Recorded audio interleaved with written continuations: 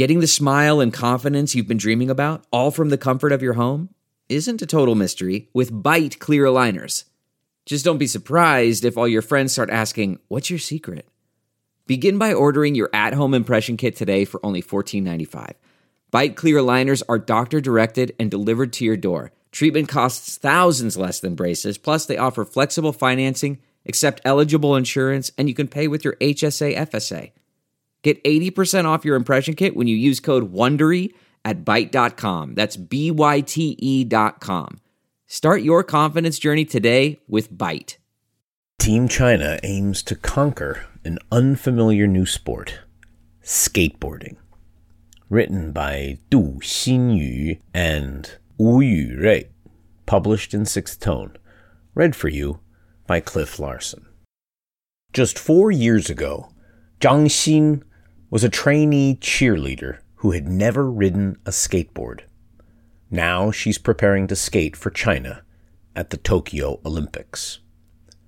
The 22-year-old who will compete in the women's park event is one of 2 skateboarders representing Team China at the Games. Her teammate, 16-year-old Zheng Wenhui, will take part in the women's street contest.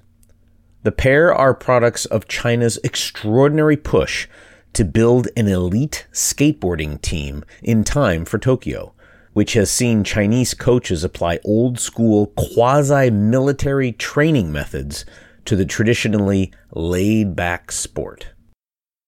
As soon as the International Olympic Committee approved the inclusion of skateboarding as a first-time event at the next Games in 2016, China's Olympic juggernaut rumbled into action. Sports authorities began the process of assembling a national skateboarding squad from scratch, searching for promising young athletes and setting up 6 regional training camps to hone their skills. The existing talent pool wasn't large, though skateboarding is growing in popularity among young Chinese, and several cities have built gargantuan skate parks to attract them. The sport is much less developed in China than in countries like the United States. China's General Administration of Sport, however, trusted its tried and tested medal factory system to overcome this disadvantage.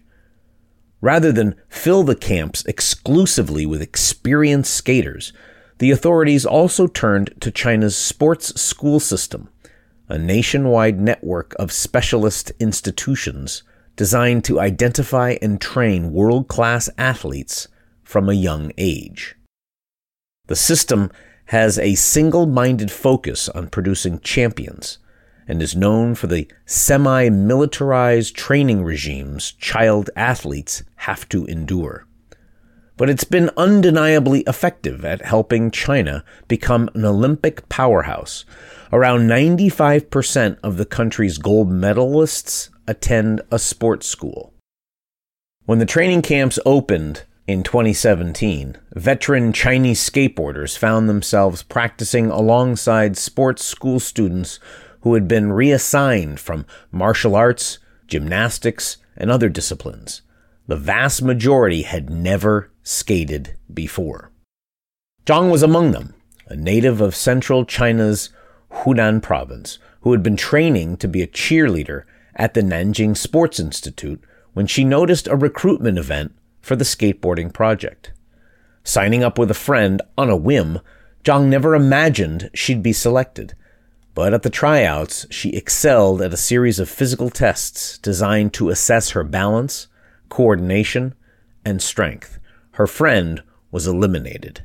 She got to stay. The first months of training were brutal. The coaches threw Zhang and the other novices in the deep end. For 12 hours each day, they rode half pipes and practiced new tricks and inevitably bailed hard and often. The former cheerleader initially struggled. She suffered repeated injuries, and she didn't think she stood a chance of qualifying for the Olympics. She could barely skate. I was crying every day next to the park when I first started to learn to skate because it was so terrifying, Zhang tells 6th Tone. It was very challenging because we were creating something out of thin air. Zeng, who attended the skateboarding camp in southern city of Zhaoqing, says the training was even more intense than what she'd experienced as a martial arts student.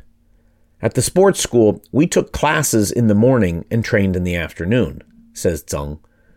Because there wasn't a goal of making the Olympics, the training wasn't as strict, nor was the management.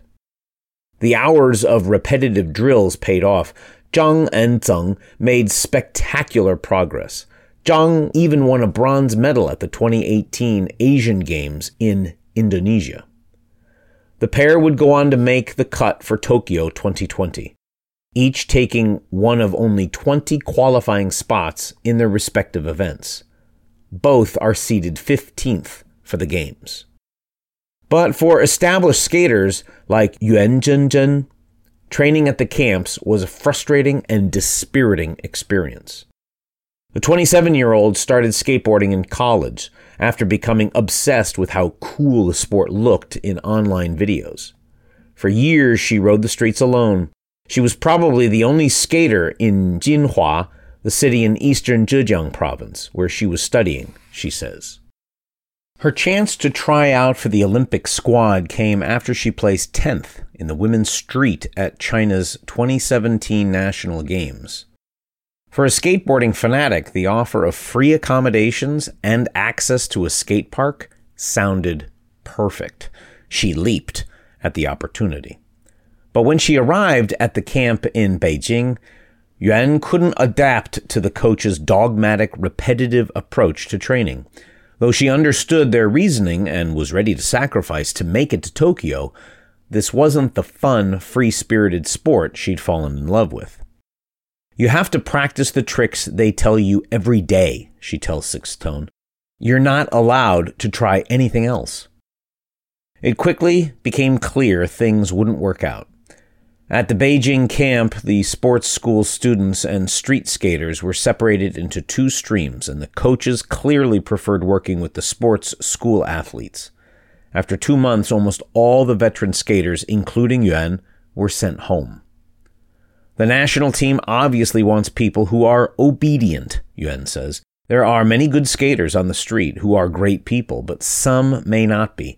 And if you want to represent the country, you have to be careful about these things. Though a handful of street skaters from the other camps made the national squad, the majority were students. Yuan admits she was impressed by how quickly the sports school recruits progressed. For us, if the coaches tell us to do a trick and we don't want to do it, it's not going to work, she says. But for them, they just have to do what the teachers taught them. Since leaving the camp, Yuan has all but abandoned her dreams of becoming a pro skater. She's decided to grow up and focus on making a living, she says. She now works a sales job in Shanghai and rarely touches her deck. Skateboarding used to be my dearest friend, says Yuan. Now it's buried deep in my heart. China's sports authorities, however, insist Tokyo 2020 will prove to be a game changer for the country's skateboarding scene. Even though skateboarding has existed in China for 30 years, it has only entered the mainstream and the development fast lane since the Olympics decision, says Zheng Bingfeng, an official of the China Roller Sports Association who isn't related to Zheng Wenhui. Yuan Fei, a manager at skating apparel brand Vans China and a skateboarding veteran of 30 years, also predicts the sport will benefit, especially economically, from becoming an Olympic event. Skateboarding training will be everywhere and more capital will be attracted to the skateboarding scene, says Yuan, who isn't related to Yuan Zhenzhen. There will be a better market for skateboarding apparel and gear. Zhang, meanwhile, is simply focusing on nailing her routine next week. The prospect of performing at the Games is both exciting and nerve-wracking, she says. I just hope to be calm during the competition, says Zhang. I'll try my best to showcase my abilities. The women's park competition will take place on August 4th, with Zhang facing up against top skaters like the Japanese duo Mitsugo Akamoto and Sakura Yasasumi. and Great Britain's Sky Brown. Her teammate, Zheng, will compete a week earlier on July 26th.